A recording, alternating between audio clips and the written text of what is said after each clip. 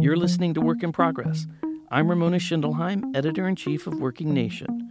Work in Progress explores the rapidly changing workplace through conversations with innovators, educators, and decision-makers, people with solutions to today's workforce challenges.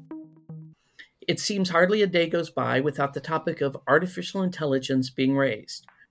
Whether it is simply questions or out-and-out warnings about how AI will change work, life, and learning as we now know it.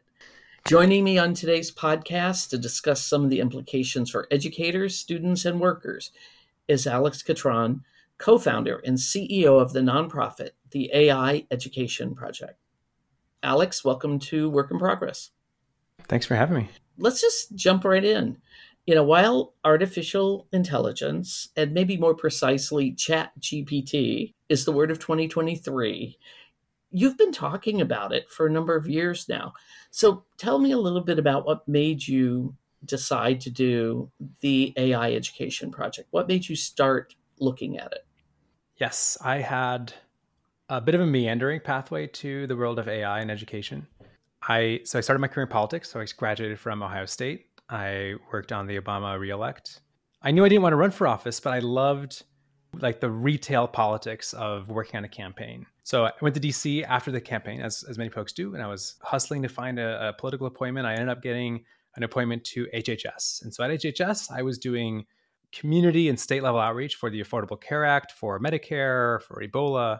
And that actually, I would say, grounded a lot of the work that AI EDU does, which is very focused on the grassroots and actually going to places where we know AI conferences haven't traditionally taken place.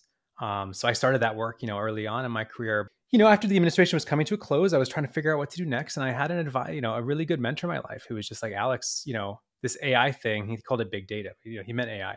This AI thing is a big deal. I don't know anything about it, but I think you should just follow that. Just try to learn more. I think it's the future. And this is like a lobbyist, who worked with a bunch of tech clients. So I ended up doing that. I went and got a job at an AI company called Opower. So they were a clean tech, basically using machine learning and behavioral science to nudge people to reduce energy usage.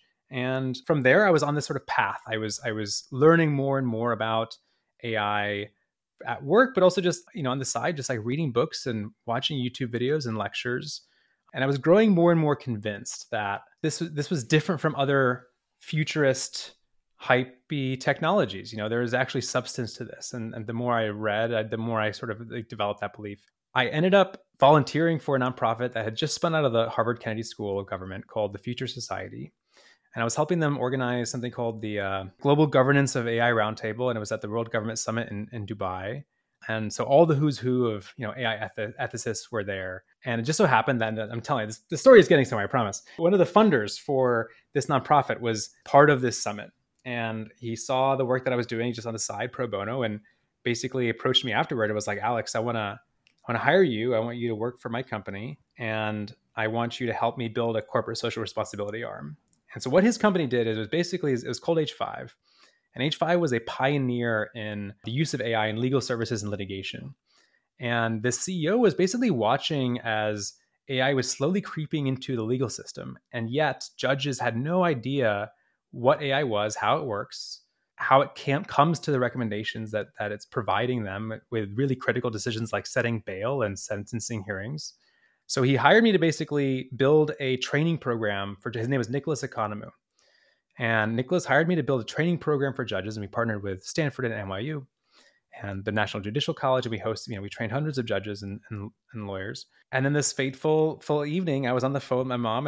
So my parents are both educators. My mom has taught in Title I schools her whole career in Akron Public Schools. She was a math teacher. Now she's a principal. And I was telling her about one of the events that we had done. I think it was an NYU training. And she remarked really offhand. I was like, I wish my kids were, or you should come to Akron and do a training for my kids. I feel like they should be learning about artificial intelligence. That because I was sort of, I'd been attending all of these seminars and conferences, and the idea that high school students weren't part of this conversation was kind of surprising, because when you hear Silicon Valley and you hear, the foremost technologists talk about artificial intelligence, they are speaking with a certainty as if it is a foregone conclusion that this is going to displace tens of millions of people within the next decade. Like, sure thing, like we can bet on that. the idea that high school students aren't part of that discussion when the jobs that are going to disappear are jobs that they are potentially considering as their career pathway. And so there seemed to be some really obvious knowledge that could be imparted on, the high school students my mom taught. And so thus AIEDU really began as a investigation into, is Akron Public Schools the exception or the rule when it comes to student learning opportunities about artificial intelligence? And the more we just talked to any teacher or principal that would take a meeting with us, and we've talked to thousands, over the last couple of years, and out of like 14,000 school districts in the US, we could only find about less than 12 that had some kind of an AI program. That was the beginning of it all. AI is with us. It's been with us for a while. People need to know about it if they want a good career, because there are careers there. So what are you doing at the project to really empower students to be able to use this to their advantage and create a good career? We have to move past this question of should we allow students to use ChatGPT, because industry and business has already decided that this is not a question of should, it's a question of how, full stop. They have internal management consulting teams at many of the biggest companies trying to figure out how quickly can we deploy language models across every corner of our business to eke out more productivity. They see it as a competitive advantage or a competitive risk. Because the future of work isn't pausing to consider whether ChatGPT is legitimate for somebody to use, schools are going to have to get there. It is hard though, because it really does upend a lot of the sort of bedrock of the way that we assess intelligence. Language has been a heuristic or a proxy for whether or not someone is adept enough or capable or smart for basically the history of civilization. And so the fact that now we have to reevaluate all of these places where we've relied upon writing as a signal for whether or not someone is worth our time or consideration, it's going to really upend more than just schools. And I think teachers just happen to be the first group to really have to kind of face this, head on and deal with it. We talk about teachers. Somebody's been there 20 years, 25 years. They didn't learn artificial intelligence. They did not learn this, when they were in school. It is now something that is part of our lives, even more so. How do you get the educators up to speed? So I think educators have to be up to speed first. What does it look like for every student to use ChatGPT effectively and competently? You have to have a clear strategy to ensure safe and responsible use of the tool. And that will include things like policies at the district level and privacy considerations and safety considerations. But one of the biggest components of safe and responsible use will be having a teacher at the wheel. This is not about automating the work that teachers do. This is about giving teachers more capacity to do their best work as educators. When we think about teacher training and education, it's really almost a necessary condition for students to really be able to explore these tools. It also happens to be a great way for teachers to enhance learning, and it has profound implications for accessibility and actually enabling us to provide more supports to the students who are, frankly, the most marginalized. Like the most marginalized kids today are the ones who benefit the most by far. Yes, teachers have to learn it. Teachers have to be upskilled in this as well.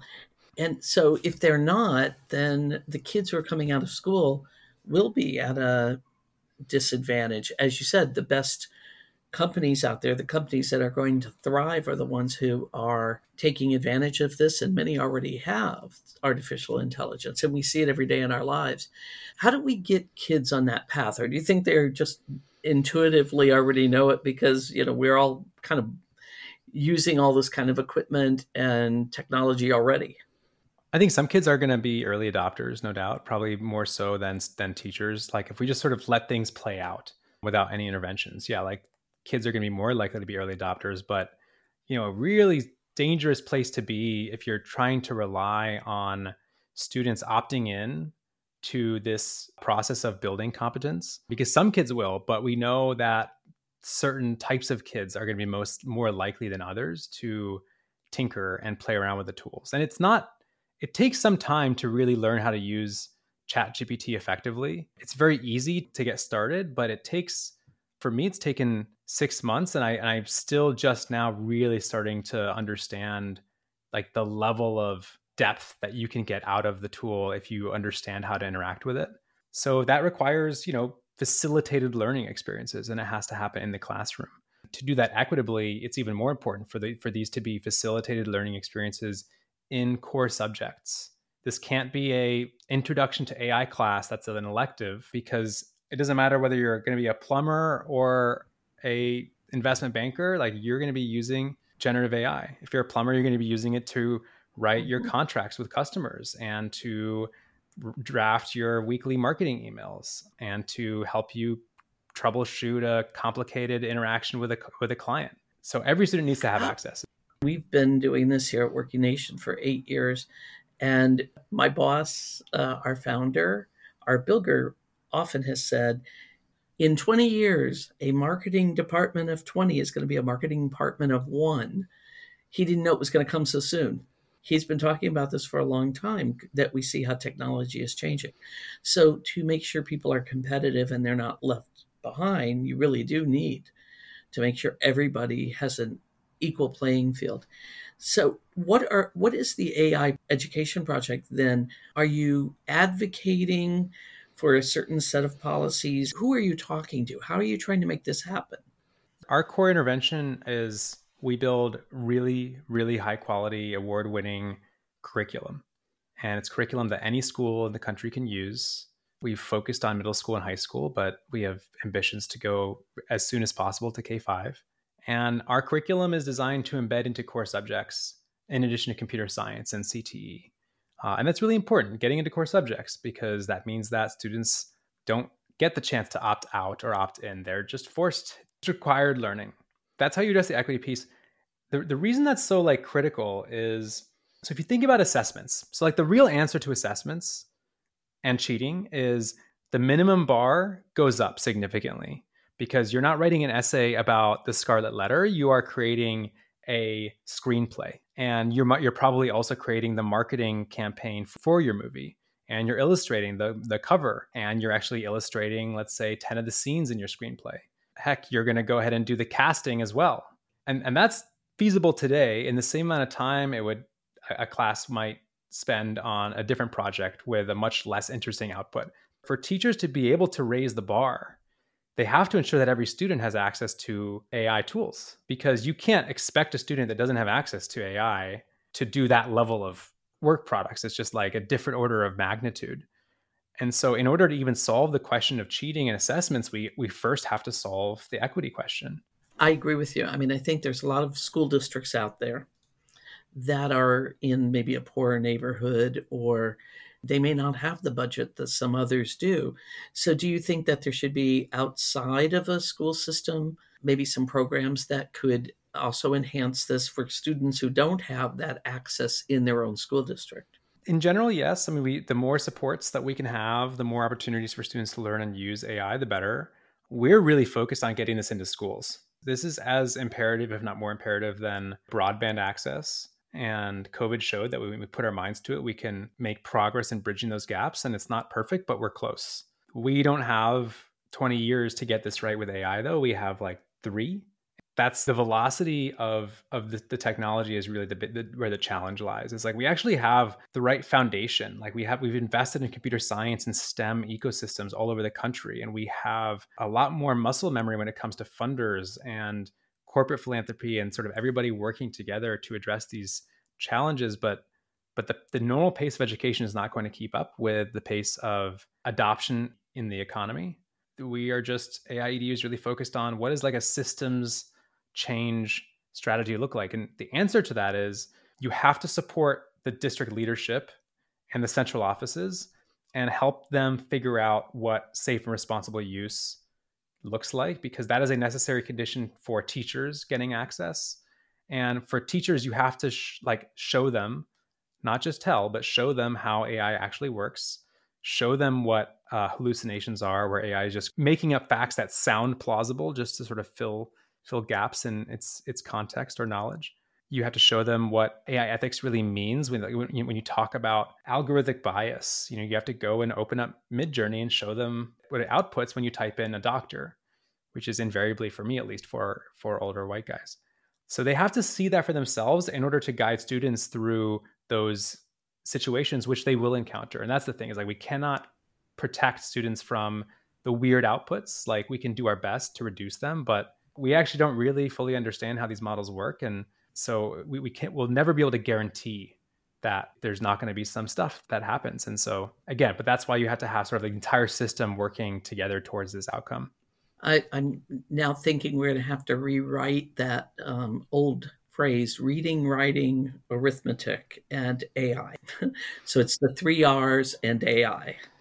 Maybe it's computational thinking. I think actually, because AI is going to be supporting reading, writing, and arithmetic, but it's sort of applying those skills with a computational thinking mindset. I've been nerding out about that specific thing. It's like, how do you deal with this question of, you have like some CEOs of AI companies saying that software engineers are going to be one of the first careers to get replaced. And if you're a computer science teacher and you hear that, it's pretty deflating. And so I've been asked this question a lot. And the way I respond is, even though ChatGPT is very good at writing in English and other languages for that matter, you don't really hear anybody saying, well, students don't need to learn how to write anymore. And I think that's sort of, there is an acknowledgement that there are these sort of like metacognitive skills that will persist regardless of whether or not we're using them in our day-to-day work. And I think computational thinking is sort of like maybe that new paradigm for all the work we've invested into computer science and digital literacy. If you could talk to parents, educators, students, what is your call to action? Where do we need to go from here? Yeah, so right now, like Steve Jobs talks about the computer as the bicycle for the mind. And right now, everybody's riding a bike, and some bikes are faster than others. Some students they're at a different starting line, but they're all on bikes. And what AI is to the mind is it's a sports car. Over the next few years, there are going to be some students who are going to be trying to race on their bicycle against kids in sports cars. And that is both scary, but it's also an opportunity because it means that we can hand kids the keys to a technology they could not have fathomed. They're going to be able to create things that they could not have fathomed being able to create. And all the traditional barriers aren't going to be there. A kid is interested in being a video game designer. They can actually create a video game and they'll be able to do it with natural text input, maybe even just natural voice input. And that's already here. It's not even years away. That's already here. And so there's opportunities right in front of us, but it's also a risk. And the imperative thing is that every single student needs to learn about what is AI, why is it important for me, how does it impact me day to day in terms of like the products that I use. And also, and this is the new thing, is how do I use some of these tools safely and effectively? Like, what are their limitations? Like, what are they really good at? We really don't have a minute to lose. What I would say is reach out to us, reach out to AI EDU. You can go to our website, aiedu.org. We love hearing from pretty much anybody that is interested in this topic. We work with parent groups, we work with school districts, we work with nonprofits, with state, federal agencies. If you're thinking about this problem and you have some ideas or specific goals about how we can actually move the needle, like we would love to hear more. Alex, thank you very much for joining us. Thanks so much, Ramona. I've been speaking with Alex Catron, co-founder and CEO of the AI Education Project. I'm Ramona Schindelheim, editor-in-chief of Working Nation. Thank you for listening.